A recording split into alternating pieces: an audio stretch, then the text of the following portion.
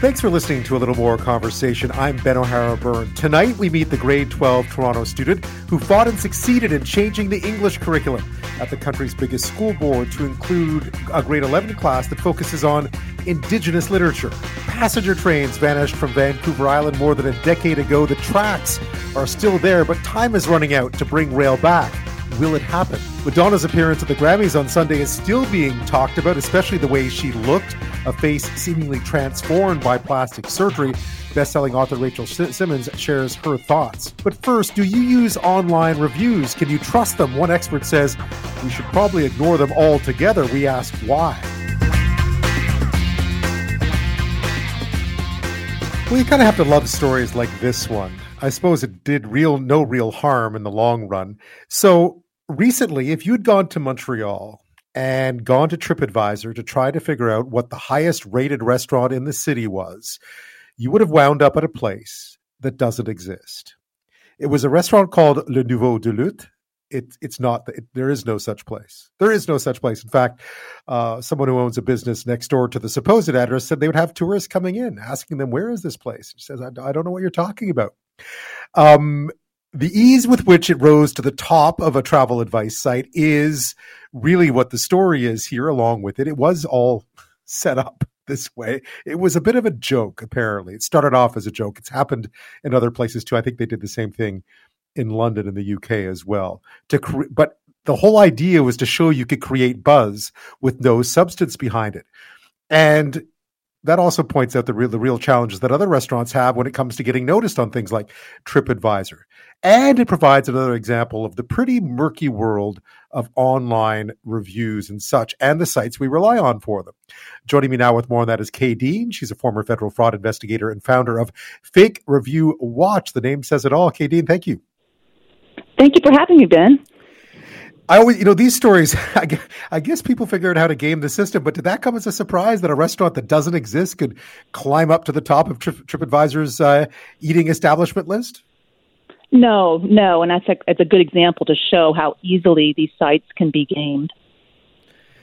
How does it work? How would you do that? Oh, gosh, there's so many different ways. You can get on social media and obtain fake reviews within a matter of minutes. Really? And so the algorithm can't tell, right? Well, it's funny. There's various ways that they can fool the algorithm, but initially, no. You can pile on dozens, scores of fake reviews in a short amount of time. I guess the challenge here for the rest of us is trying to separate the good from the bad in all this, right? Yes, and that's the problem. Most consumers don't have either the time or the ability to really discern what's real or fake. And quite often reviews can have a lot of detail and even have photos. And so it's really not easy for the average person to tell if a review is real or fake. And they're putting a lot of blind trust that these tech companies and their algorithms are self-policing and looking out for the consumers. And I'm here to tell you that they're not. To say the least, especially if you were in Montreal going to that restaurant, you would have found that out pretty fast. I mean, that was a joke, right? But I would imagine that this is also used in less funny ways as well to try to promote companies over each other. I mean, there must be a real battle where this is concerned. Yes, it's actually very serious. It's serious business. Yes, for sure. Businesses live and die by these reviews. So this is a very serious matter that is affecting millions of people on a daily basis. How do you spot the good from the bad then, or what kind of advice would you give someone trying to figure that out? Well, actually, having looked at this issue for over 5 years now, my advice to consumers is really to try to dismiss reviews altogether as a reliable source of information. Too many of them are fake. And go back to the tried and true method of word of mouth. Get out and talk to your neighbors and colleagues, because the tech companies are not on top of this fraud. And I think it's good to remember the consumer remember how these companies, the review platforms, make their money. It's from the businesses who pay them advertising dollars. It's not in their interest to call attention to widespread fraud on their platforms. They want you on their platforms. They want you using them daily, and they also are collecting a lot of data from you when you're using their platforms. So they're not they are not self-policing as they should. So you would ignore, because you must know, even in my inner circle, everybody, we don't go anywhere without looking at Yelp or TripAdvisor. It's just the way things are these days. But you would say just put that down and find another way. Yes, and I think that's the problem. Surveys show that so many people are relying on reviews for their information. And my research shows that these tech companies are not self-policing like they should. And so millions of consumers are being duped. And also it creates unfair competition among businesses that are trying to compete in this environment. Where I liken it to the Wild West, the current system rewards cheating, and business ethics are really eroding, and it harms consumers and honest businesses. Resist the temptation. I know everybody has that tendency to get that instant information that's right at your fingertips. But I'm here to tell you that these platforms, Yelp, Google, and the rest, are just saturated with fake reviews. And I think the problem is much worse than most people really realize. I want to say, too, I'm one person. Oh, go ahead, please. No, go ahead. You're one person, yeah. Yeah, I'm one person, and I use no automation in my research. And the amount of fraud that I uncover single-handedly, just on a daily basis, it would shock. I think anybody could see. Go to my YouTube channel, Fake Review Watch, and you won't trust online reviews again after watching my videos. You just won't. Buyer beware. Buyer beware. Yeah, needless to say. Yeah. Yes. How much has it changed? How much has it changed in those 5 years? I think the problem's getting worse because there's a lack of regulation and enforcement. And I think we can project that the problem can just get worse because governments and law enforcement aren't really stepping up to protect consumers and honest businesses. And so, Ben, I think just given the importance of reviews to consumers that surveys show that consumers are using them heavily, and the prevalence of review fraud, and the tech companies' failure to really seriously address the problem, I think there perhaps is maybe a role for government to step in and start looking at this issue because it really is, I think, having a distortionary impact on the marketplace. And yet, it all started off in such a spirit of discovery, didn't it? You go to a restaurant you like, you write a little review about it, you hope someone else finds out you like the owners. Yeah. Yeah, I think this was actually a wonderful innovation by the tech companies. It was, and it was so appealing. However, what they did was they created a Frankenstein's monster, and it's up to them to fix it. And if they don't, I think government and enforcement needs to step in and start looking at this much closer. Do you have any surefire ways to how do you spot a fraudulent review? That's a good question. And like I said, it's not easy to do. You can't just look at a review in isolation necessarily and tell that it's fake. You have to look at a number of reviewers, review profiles, and see what else they reviewed, and look at, for example, suspicious patterns in the review behavior. And so it's really, I think most consumers don't have the time or the resources to sit down and, for example, create an Excel spreadsheet of multiple reviewers of Google or Yelp and see, this doesn't make sense that 15 reviewers happen to use the same contractor and the same dentist in the same city. Those kinds of data points that you would just immediately think, no, that's not possible. And you're thinking, oh, Google and Yelp, of course, their algorithms and their teams of engineers are doing this for you. And my research shows over and over again that they are not. They're doing a terrible job at looking out for consumers. And again, they make their money from the businesses who pay them, not from consumers. And so it's really not in their business interest to call out businesses for faking. That reminds me of back in the day when they used to put, when new movies would come out in the newspaper, there'd be all these glowing reviews. You'd have to look at who the review was from, right? So it was never anyone you ever recognized, right? Yep. Yeah. Oh, I remember, yes. Right? Mm-hmm. Well, Kadeen, thank you so much for enlightening us on this. That's very good advice. Well, yes, thank you for inviting me. Thanks for being here with us on this Wednesday night. We've been talking about a whole bunch of things. We spoke about Madonna earlier and all the brouhaha over her appearance at the Grammys, looking so different from how she did when she was younger, and all the sort of backlash against it.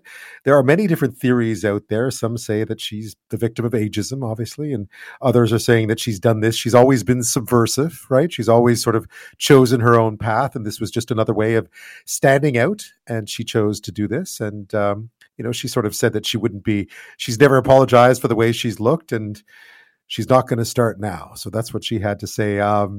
Johnny in Winnipeg pointed out that if you want tickets to her 40th anniversary tour, you're going to pay a whole lot of money for them. So clearly she has the money to afford this. And she's on tour across Canada. The tickets to see her concert started at $600. Yeah, Johnny, you're right.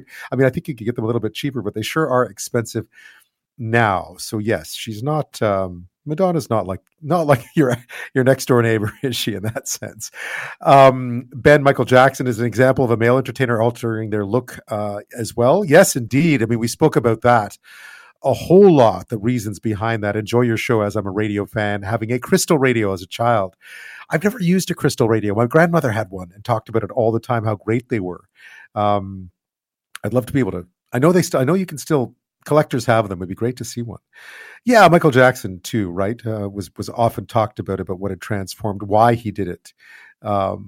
It's an interesting subject because we put a lot of, obviously we look at celebrities a lot and sort of place a lot of our regular thoughts and feelings on them, and yet, as we well know, they are so very different at times, right? The way they perceive things, what fame does to you in many ways, how it isolates you. I wonder what that impact that has. Anyway, a conversation for another day. Thanks for your text. As always, 1-877-399-9898 is our text line. So if you want to share your thoughts on anything you hear on the show, please let me know. And I'm happy to share those with our listeners.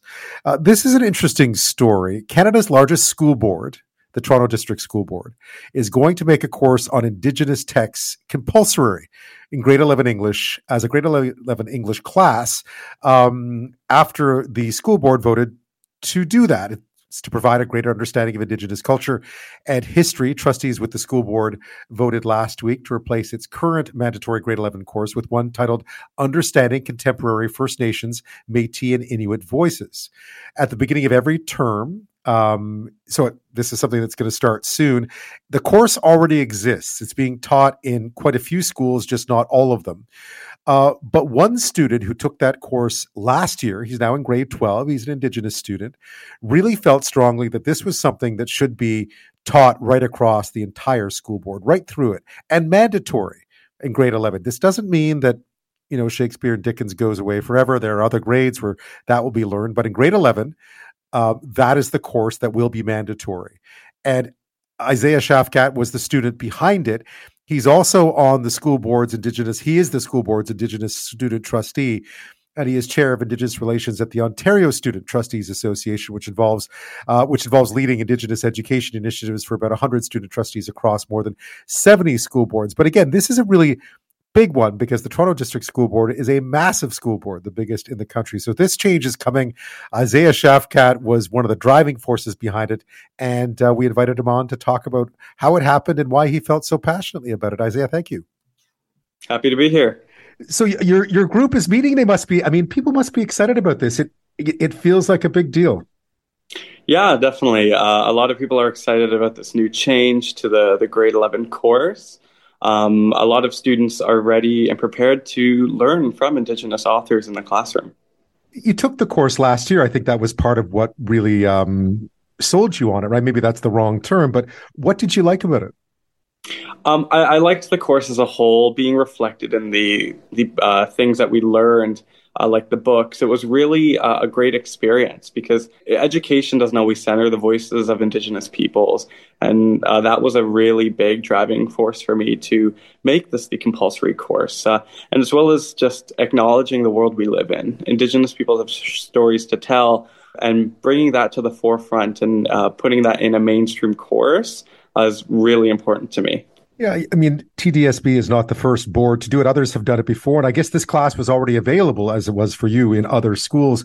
What do you think the benefit of making it compulsory, sort of making this the grade 11 class? What do you think the benefit of that is?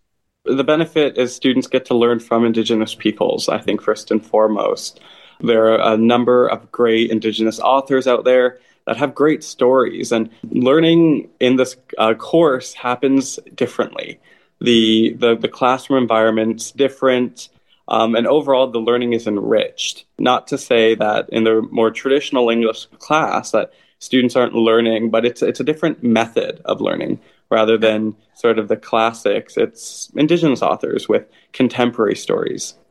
Yeah, how is it different? I mean, just your own experience in that class. I imagine being in Toronto, you're in a class full of kids from all over the place, right? So, what was some of the stuff that came out that you found interesting, just about the whole subject matter? Well, the way the course is taught, the pedagogy is very different. The classroom, it's sort of based on reciprocity and the understanding that everyone in the class has a story and we can all learn from each other. I think that was one of the big differences for me from the year before, studying what we consider the classics and just having teachers talk to us, and it just being sort of a one-way street. Teachers are to teach and students are to learn. But in this course, it's teachers teach, but they can also learn, and students are learning, but also teaching at the same time. The other students in the class who may not have had the familiarity with the literature that you would have going into the class, what was it like to talk to them and hear their stories about how they were reacting to this lit that you probably might have known better than they did? It was great. A lot of the students in my class were open to learning and were eager to learn.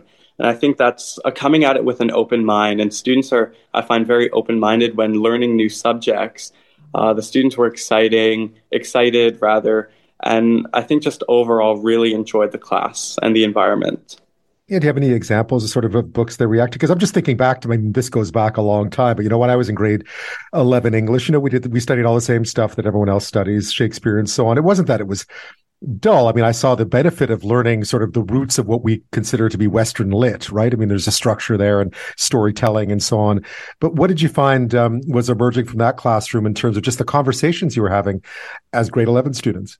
The conversations really focused around the lived experiences of Indigenous peoples in contemporary time. For example, like the Mi'kmaq lobster fishery dispute that's happened out east, the Kanesatake resistance back in the 90s, the grassy narrows, for example. It was a lot of current or, semi-current subjects that we talked about, which I think sparked a interest in the students for social justice, as well as truth and reconciliation, which needs to be an integral part of every Canadian's life.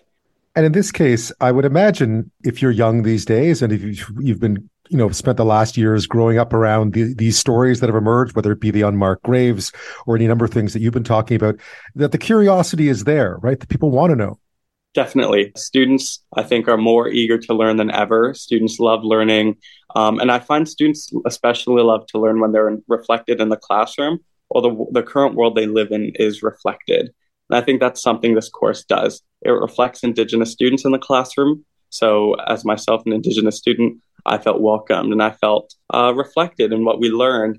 And then for non-Indigenous students, it's the world we live in. It's the world where Indigenous people are resisting ongoing forms of colonization, where Indigenous peoples are reclaiming identity and resurging our voices and our stories. How's the reaction been? I know you were excited about it. I've seen there's been a lot of coverage of it. How's the reaction been so far? It's been overwhelmingly positive. Students are excited. Staff are excited. I've received a number of emails, phone calls, texts, and comments and on Twitter and social media, just of people being excited and welcoming this new change. But of course, there are people who are weary or are uncomfortable with this change. And I understand change can be scary and uncomfortable. But I think a lot of this, the fear, if you will, is rooted in the idea that we're no longer teaching Shakespeare or Dickens and others. But that's simply not true. They will be taught or can be taught. We're just dedicating one of the four to Indigenous authors. Yeah, and I gather teachers are going to need some training here too, right, to be able to teach this properly, or at least engage in the kind of pedagogy that you were talking about earlier. Yeah, definitely. So our Urban Indigenous Education Center at the TDSB supports us in all of our Indigenous education matters. And so they host a number of professional learning opportunities for staff throughout the year to engage in Indigenous education and learn how to better support Indigenous students, amongst other things. And so they will be leading this implementation with our superintendent of Indigenous education, doing the work for this to present the report in June of 2023. Now, teachers who teach this course will be equipped in the coming years to teach it well in a way that is trauma-informed, culturally responsive, and respectful, which is important because we do not want to re-traumatize students or inflict harm in any way within the classroom. Yeah, I imagine, though, that, given the subject matter, there's going to be some frank conversations. Even the books that you've talked about are books that deal with some very sensitive and very emotion-inducing subjects. Most definitely. The Indigenous lived experience or reality is not one that is easy to learn about or live. There are a lot of rather heartbreaking stories from Indigenous peoples, but that's one of the unique things about this course is that students are given the space to absorb it and take a moment if they need to. When teaching sensitive subjects, it's always important that we center ourselves and make sure we're okay to learn this. And that's something that is different in Indigenous pedagogy. We want to make sure your well-being is okay, you're doing okay. And so students, specifically in my class, were always encouraged to, if they need a moment, to take a break, just to make sure this isn't too emotionally strenuous on them. Yeah, because I can imagine, especially for students who might know a whole lot about the subject matter, it can be heavy stuff, to use a non-scientific term. Most definitely. It's definitely tough to learn about. And I think especially tough for Indigenous peoples because this is our lived experience and a lot of this hits close to home for us. Residential schools, for example, a lot of us are intergenerational survivors, or perhaps our parents went to a day school, or when talking about the 60s scoop. This isn't ancient history or something that happened 100 years ago. The last residential school closed in 1996. That wasn't that long ago. And so there are people who have gone to residential school recently. And Indigenous peoples, we always remember to take the time to learn and reflect. And I think that's one of the important things about this course is when engaging with Indigenous pedagogy, the well-being is one of the most important parts. And I guess 16, 17 is, there is no perfect time to learn about the history of your own land, right? 17 seems like a good enough one. Definitely. Being 17 when I was taking the course, I learned a lot.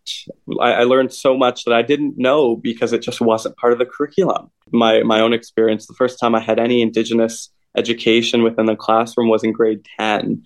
And unfortunately, that was me leading the class discussion and the lesson. And I think this course combats this. We're not requiring we're not requiring Indigenous students to teach Indigenous histories because that's not the role of a student. That's not their job.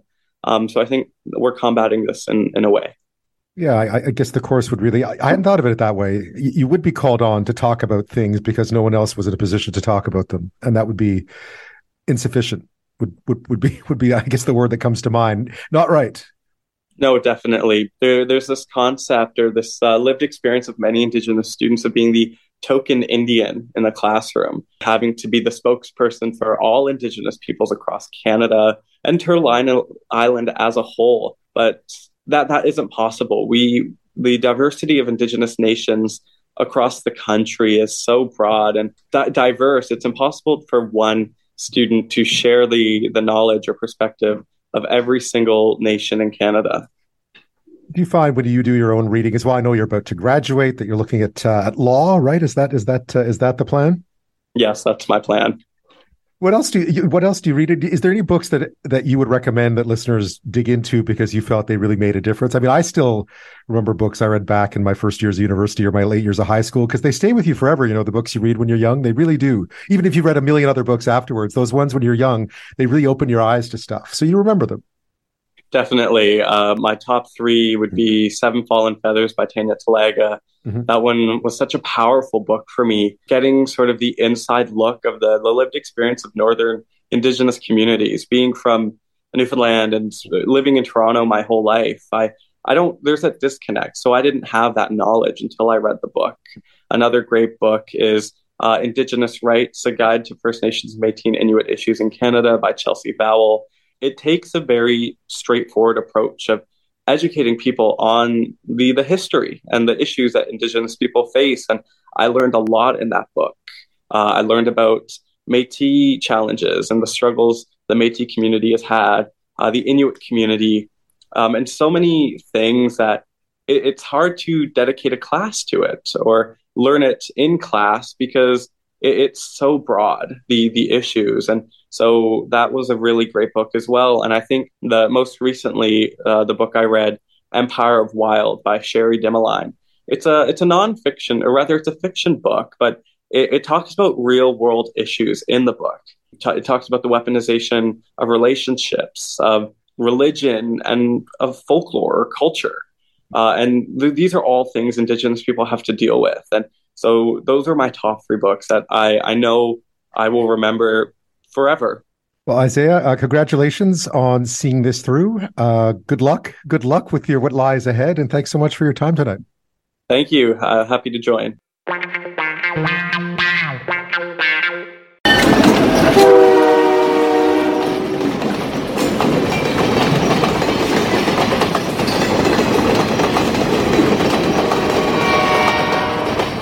I have to say, my grandfather worked for Canadian Pacific when I was a kid, and I've always loved trains. They live near a train station in Montreal. Montreal West is a train station. It's a commuter train station. And when I moved out to Victoria, one of the first things I noticed is that the tracks were here. There are still tracks in Victoria. You can see them almost leading right up to the Johnson Street Bridge, which basically is right in the heart of the city. And those tracks are, you can see them right across the island, more or less, but the trains are gone. They've been gone for more than a decade now. And the little train stations are still there in different communities up and down the island. But again, it's been about 12 years now since everything disappeared. And because the tracks are still there, there's always been talk of bringing it back. There's always been talk that maybe the trains will come back, especially as the island has grown in population. Communities like Nanaimo and Victoria are growing. The suburbs of Victoria are growing. There's could be use for commuter rail. This track runs right by one of the fastest growing communities in the province, Langford it's called. And so there's always been this idea that maybe, just maybe, with the right investment, with the right timing, that the sounds that you just heard could be heard again on Vancouver Island. It has to be one of the only places in the country nowadays, other than maybe Newfoundland, where you just don't have trains anymore. And it's kind of sad. It's kind of sad because the infrastructure is still in some ways there. It needs repair, but it's still there. There is a deadline coming up. By mid-March, the federal government has to decide, or has to state at least, its plan for the tracks on Vancouver Island. Now, there is a group that manages this. It's called the Island Corridor Foundation. They manage the rail system on the island right now. And they've estimated that it would be about $431 million to revive rail, including that commuter service around Victoria I was talking about. Other estimates are a bit higher. But this is a big deadline. It feels like if this passes and nothing's done, or if the federal government decides there is no future, that might be that. And Larry Stevenson is the CEO of the Island Corridor Foundation, and he joins me now. Thanks for your time tonight, Larry. Well, thanks for having me on, Ben. I imagine any tourist that comes to Victoria and takes a walk across the bridge and spots the tracks must wonder what happened to the trains. Where did they go? Because it feels like the kind of place where trains would work. The distances aren't too big. There's lots of people living sort of relatively close together by Canadian standards. What happened to the trains on Vancouver Island? Well, when you go through the history of this, I think one of the things you said earlier in your introduction, it's the timing, right? And you're right. This conversation has been going on for a very long time on this island. And, I never thought about a tourist walking down and seeing the tracks and scratching their head, but you're right. It's probably exactly what they do. The Island Corridor Foundation came into this when CP wanted to leave the island. And, fortunately for us, some folks got together, led by First Nations, actually, to acquire the tracks and to acquire the system from CP Rail. And they went forward and put a proposal together. And in 2005, CP donated the entire system to the ICF. And, the train operated up until 2011. And then, of course, because of service issues and, we were starting to become concerned about the deterioration on the line, we stopped passenger service. Now, we still do have freight service on the island, Ben. That's right. We have it in the Nanaimo area. It's the only place on the island that we operate. But, certainly we're focused now on trying to get the entire 289 kilometers, revitalized and put back into play. Because the island has changed a lot since 2011, even, and specifically, I mean, what once would have seemed like a check against the rail system might now have changed because we have a lot more people here, and there is a demand. We have growing suburbs in many places, so it might be a time to bring it back. Well, and it is. You're right. There's been a lot of change. There's been a lot of people come to the island, and when you look to the future, it's not going to stop. It's only going to get worse. And, we're starting to see the downside to that now. And, as an example, the government did a study on the South Island, and you may have seen it. They're forecasting that by 2038, we could see transit times from Mill Bay into Victoria of up to 2.5 hours. Yeah, which is like Toronto kind of traffic, right? Yeah, but you're only going 15 miles. That's right. So, yeah. It's extremely difficult. And of course, living on the island, we're constrained. We're constrained to one highway system. And, we saw the downside to that with the weather event, when it wiped out the Malahats for, close to a week. And so, we have issues here, I think, that bode well for the timing that you mentioned. Tell me a bit about this decision that's coming up, because it feels like we've been talking about a deadline, but what exactly, I understand it involves just a short piece of the track, but it could have big implications for the future of all rail. Yeah, it's, so what's happened there is, one of the First Nations on the island had progressed a lawsuit through the courts. And, essentially what they said is, look, this land was taken from us. And it was taken for railway purposes. So when we went through the courts, their claim was denied in the first go-around. So we went through another go-around at the appeals court. And what the appeals court did is they came out and they said, hey, look, we understand you're holding this for railway purposes in the event that we're going to have a railway sometime. And that's okay. But that doesn't mean you should be able to hold it forever or in perpetuity. So the judge, she made the decision that, look, I'm going to give you a deadline. I'm going to give you 18 months. And in that 18 months, we need to have two things happen. The federal government has to stand up and say whether or not this corridor is actually in the public interest. And if it is, if you're going to fund the needed infrastructure repairs that are going to happen to make it viable. So that's how the 18-month period got started. And, as we're going through that now, we're literally 34 days away from the end of that 18-month period. Yeah. I mean, for those who don't live on Vancouver Island, I guess one of the most interesting things about it, having lived in many cities across the country, is that, one of the issues you always see with rail service, and my mom's in Ottawa now, is that once it's gone, it's hard to justify rebuilding it. And I think that's part of the problem. The infrastructure exists here, so why not use it? Because once you tear it up, chances of seeing it rebuilt are pretty slim. Yeah, no, that's absolutely correct. I mean, you have a contiguous corridor today. And, given the court's ruling, if we don't put rail on it, it's going to go away. I mean, it's going to get broken up, which is going to make it no longer suitable for, using it for rail. And you're right. I mean, we've seen this across Canada. We've seen it, in a lot of places around the world. I mean, if you look at England and the beaching cuts back in the 60s, they tore up rail everywhere. And now they're busy putting it back in. So, we're kind of in the same position here. We have this amazing piece of infrastructure out there. And yes, it's in a state of disrepair and it needs to be cleaned up, and we can do that. And, we should be doing it because, frankly, I don't want to have a conversation with my grandchildren 20 years from now that says, yeah, we had an opportunity, but, we set it aside and we've lost it. Yeah. I mean, tell me a bit about the finances of it, because I was looking at different estimations about what, there's obviously, because it's an island and there's the route that it takes, it needs to be there are a lot of trestles or bridges and so forth. It would need some repair, and a lot of it's in sort of poor to fair condition at this point. Yeah. So the condition of the line, actually, when you look at it from a railroad perspective, people will walk on it and they'll say, oh, these ties are horrible. The thing is going to fall into the creek. It's not. The right-of-way is actually in fairly decent condition. That doesn't mean it doesn't need work. It absolutely does. When you look at the finances of this, we put forward a business case that said, look, for $431 million, you can have an operable rail system. And, that gives you freight service, particularly in the north part of the island. It's going to give you interregional train service. It's going to give you the ability to do a small commuter system in Victoria that's tailored for Victoria.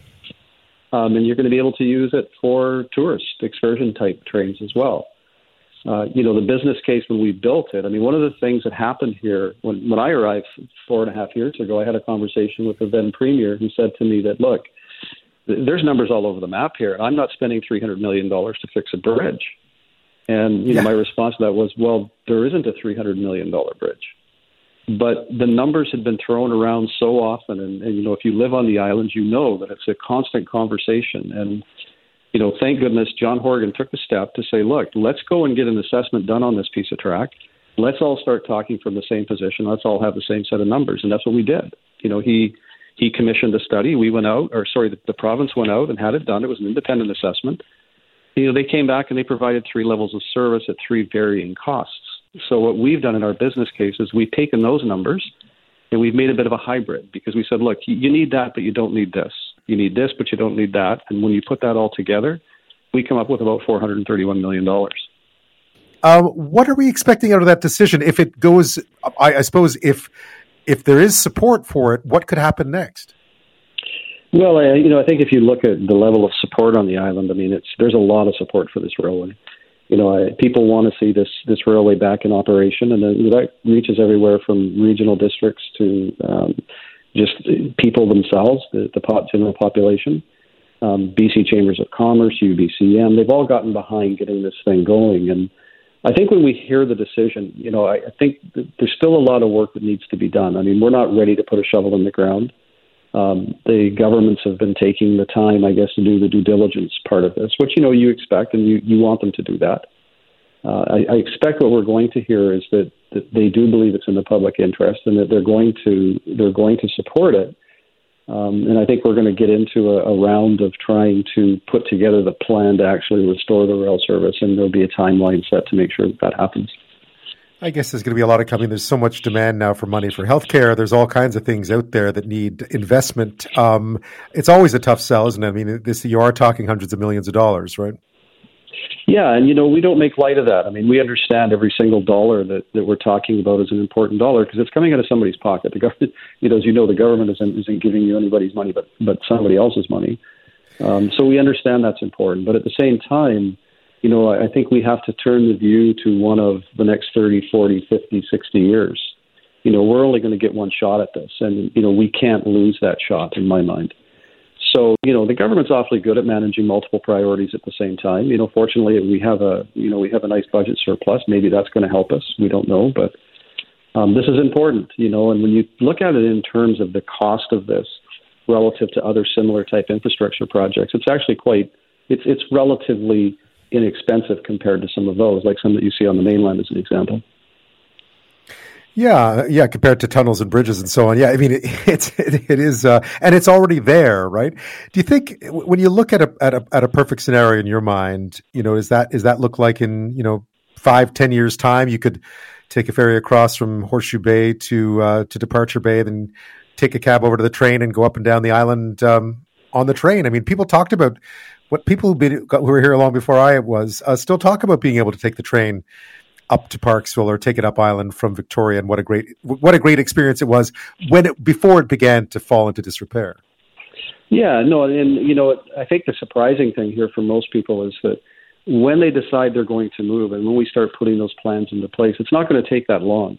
One of the stumbling blocks we've had a bit with the province in our discussions is the view that this isn't a design and rebuild. We're not looking for engineers to come in and redesign the entire system. This is really, in the words of a railroad person, this is maintenance. It's really all it is. We need to freshen up the ballast. We need to put in some new ties. We need to change some rail. And by our calculations, you can probably do that at a rate of probably a mile a day or better if you're really pushing it. So once we start, it's not going to take very long, and we're going to have that system up and running. Well, Larry Stevenson, I guess we'll find out in, would you say 34 days? Is it 34 days? I guess we'll find out what the future may hold for rail on Vancouver Island. Again, one of the few places in the country where there is just not much of it. I mean, you see it, you don't see a lot in other parts. It's not everywhere in other provinces, but it'd be nice to see it back on Vancouver Island if it makes sense financially. Well, I think it does. And, the interesting thing about this, you talk about the history of rail in Canada, and this little rail line was responsible for bringing BC into the country. It's 1871. It was part of the Terms of Union for British Columbia, and here we are 150 years later. trying to figure out how we can make it operable again, and put it back into play. And I think you're going to see more of that across Canada. And the federal government in particular, has been investing in railroads all across Canada. So why not this one? Why not now? I mean, it's time. Perhaps it was the wrong time 20, 30 years ago, and maybe times have changed. Larry, thank you so much. All right. Thank you, Ben, and thanks for having us on. I appreciate it.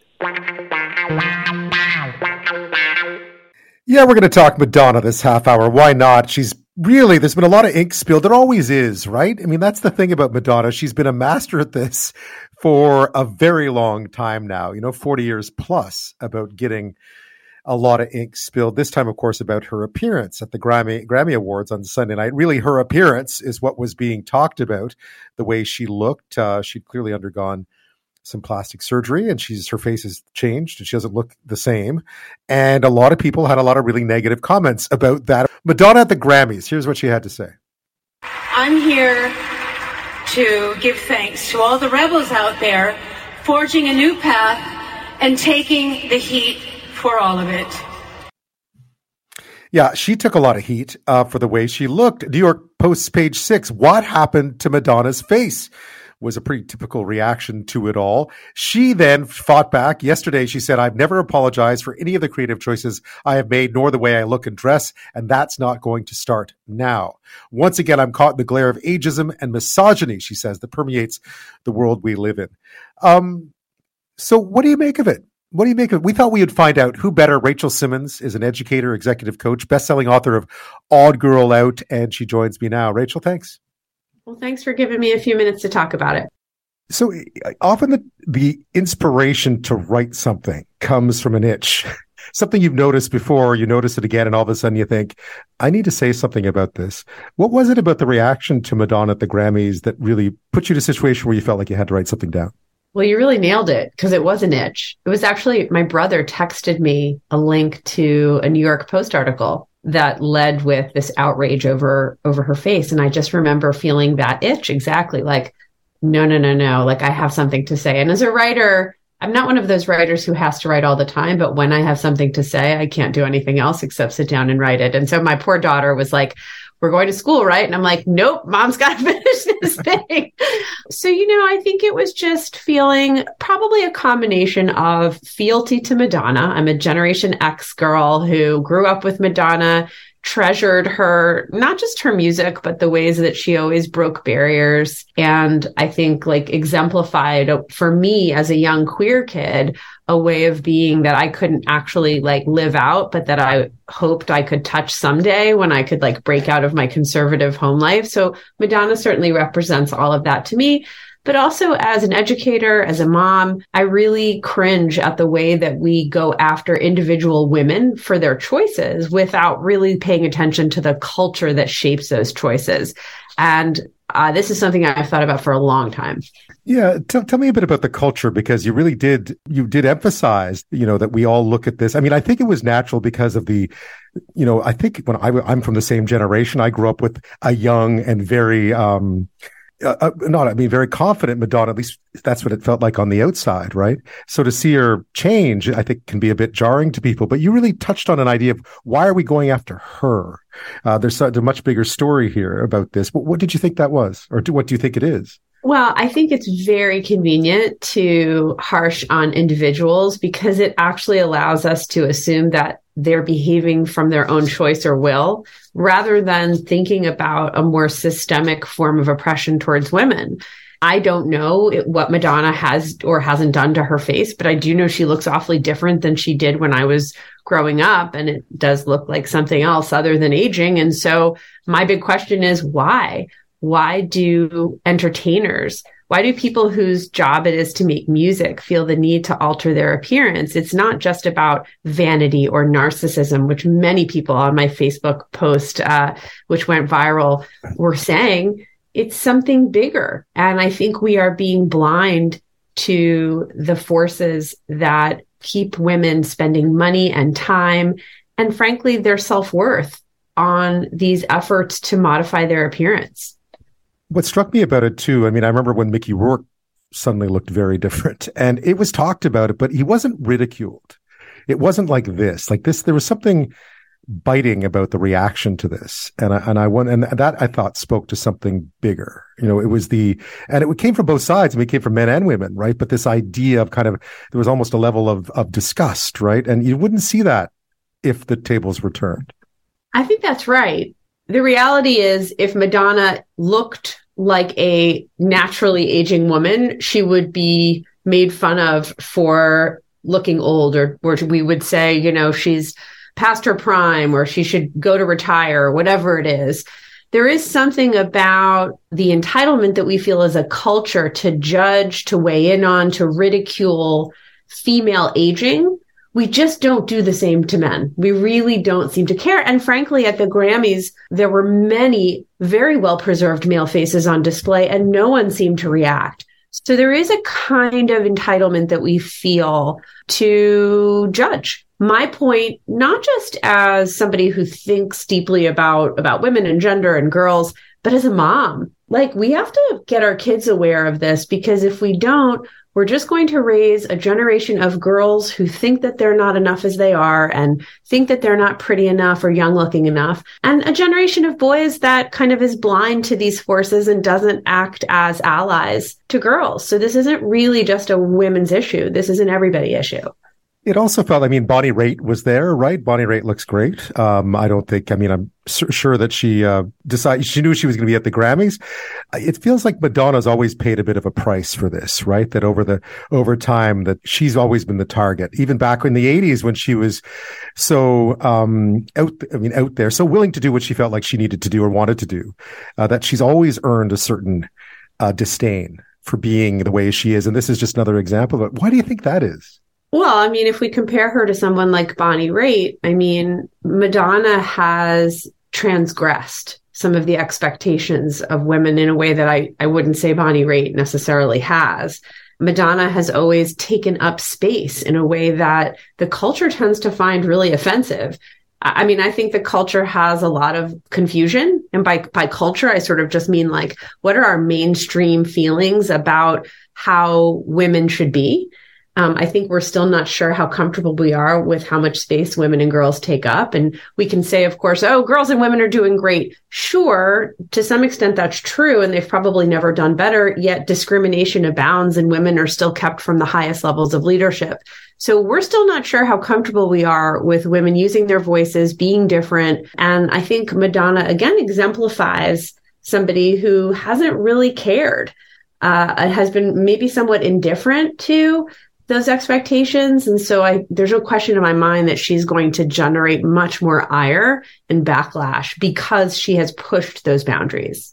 And you related it as well to ageism writ large, right? The idea that you put it out to some surveys of late where age discrimination, which is with an aging population at that, has become even more prevalent and perhaps in many ways less talked about. Or perhaps it was never talked about, but we certainly don't feel like we're talking about it a whole lot now. Well, what we talk about? We talk a lot about how we need to buy fancy creams and put needles in our faces and, drink more water. That's what we talk about. We talk about we as individuals can we do to look younger. So I don't think it's that we're not talking about ageism, or age, I should say, or aging. It's that we're not talking about, we're not weighing in on whether or not it's fair in the first place to expect women to reverse a process that is inevitable, and to disproportionately expect women to do it and to punish them when they don't. So we are talking, we're just not talking about the why of it all. And here's my worry, is that the longer women spend beating themselves up for not looking a particular way, the more we're not actually just looking at and frankly challenging the culture that's making us feel this way in the first place. So every time we sit there and rag on Madonna, or look at our wrinkles and go online and try to figure out, and I'm speaking about myself here now, what's the right serum for my, under my eyes to make them age a little bit less quickly. We are not spending time thinking about the unfairness of it all, and the disproportionate impact that this has on us as women. Rich, I was looking back at stuff you've done over the past. You went into this topic long before a lot of people did, to be honest, and before a time of Instagram and so on. When something like this happens at the Grammys, it feels like a long time ago it would have been sort of a 1 day or 2 day story, and it would have gone away because the mainstream media would have moved on to something else. Now it feels like these things survive online and that a whole generation of kids who mightn't have been exposed to it 20 years ago are going to see it now. And what message do they get from it? Is that right? Well, I think it's a mixed bag, because on the one hand, we have social media creating so many more opportunities for these pictures to be shared, for these headlines and memes and jokes to be propagated. And so, yeah, are there kids kind of sitting there in the classroom of popular culture, swallowing up all these messages and lessons? Yes. And there are a lot of people making social media out there, myself included, that are challenging some of those messages and stories. And I think kids are seeing those too. You know, in my comments online, I was very clear to point them to parents and to say, listen, we have to teach our kids about these expectations, boys and girls. We are not going to teach our kids to change society if we don't teach them to be critical of its messages. That's where I think we have a lot of hope, and where social media actually becomes a real agent of change. Before social media, we would have only seen one side of the story, which is the sort of outrage about the appearance. We wouldn't be having this conversation.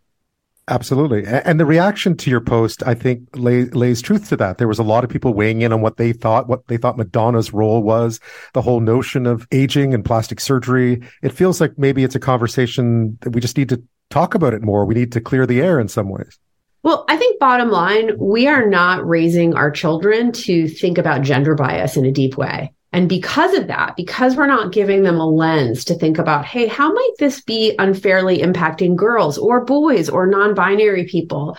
What happens when we don't teach kids to be aware of the culture is that they grow up into adults who blame themselves when they experience discrimination. So in other words, if you don't grow up understanding the pressure that women face around aging, and then you are discriminated against as an adult woman, you might think, what's wrong with me that this happened to me? Or maybe I should have looked better or invested more in facials or thought about this differently, instead of saying, wait a second, I'm being targeted. So the lack of consciousness that our kids have, that adults have, leads directly to self-blame and to not advocating for themselves and not changing things. And so there's so much work to be done through consciousness, and we all have a role to play, I think, in cultivating that, whether we're managers in a workplace, parents, teachers, mentors, anybody who's spending time with kids or in a position of teaching can do this work. And it feels like it's a cycle to be broken, because I even just look at my own personal experience. And, you know, my mom used to make fun of my grandma for dyeing her hair, for instance. It just said, I'll just let it go. You know, who cares? And then when she got older, the same thing happened, right? And then my generation's getting older. I see the same thing happening again. And you wonder what it takes to sort of try to right that, if it needs to be righted, if that's the right word. Well, one of the reasons why your mom probably said, oh, just let it go, is because maybe she didn't have that consciousness. She didn't know to care until she was the one with the gray hair. And that happens all the time. I see this happening where young women graduate from university and they think everything is the same for me as it is for men. I have equal rights. Everything's going to be great for me. Maybe they were even lucky enough to go to an all girls or all women's school where they were really told they could do or be anything. Then you get to a certain point in your leadership path, typically around, let's say, the director level. And all of a sudden, you're not advancing at the same rate as men. You didn't come into the workplace at 20, 25 saying, hey, I'm going to be conscious of sexism. You only became conscious of it when it started to hit you. We can change that by having that consciousness be with our kids and be with workplaces from the very beginning, not only when it becomes an issue for us. And I think that's the difference that consciousness building from a young age makes. So if we were to walk away from this Grammy moment, what would you like people to think about? I'd like people to think about why Beyonce didn't win Record of the Year. That's one thing Agreed. About, which is criminal. But beyond that, I'd like people to think about the messages that they are raising their children with, and just helping your kids notice. Like, I think this is really key, if we can bring it back to parenting. So when you observe something that makes you uncomfortable as an adult, ask your child to notice it. Do you notice, you might say, that, you know, everyone on the screen that we're watching right now has a certain kind of body, maybe a smaller body. And does that really represent all of us? Or do you notice that the girls on this show are acting a particular way, being very quiet or being very obedient? And is that really how all girls are? We help our kids notice. We ask them what they think about what they see. And hopefully we develop their muscle for being critical consumers of our culture, not just passive ones. Well, Rachel Simmons, I'm glad you decided to scratch that itch and write this all down, because it's been a really interesting way of looking at what could have been quickly forgotten as just another one of those Grammy episodes. Well, thanks for giving me a few minutes to talk about it. Appreciate it.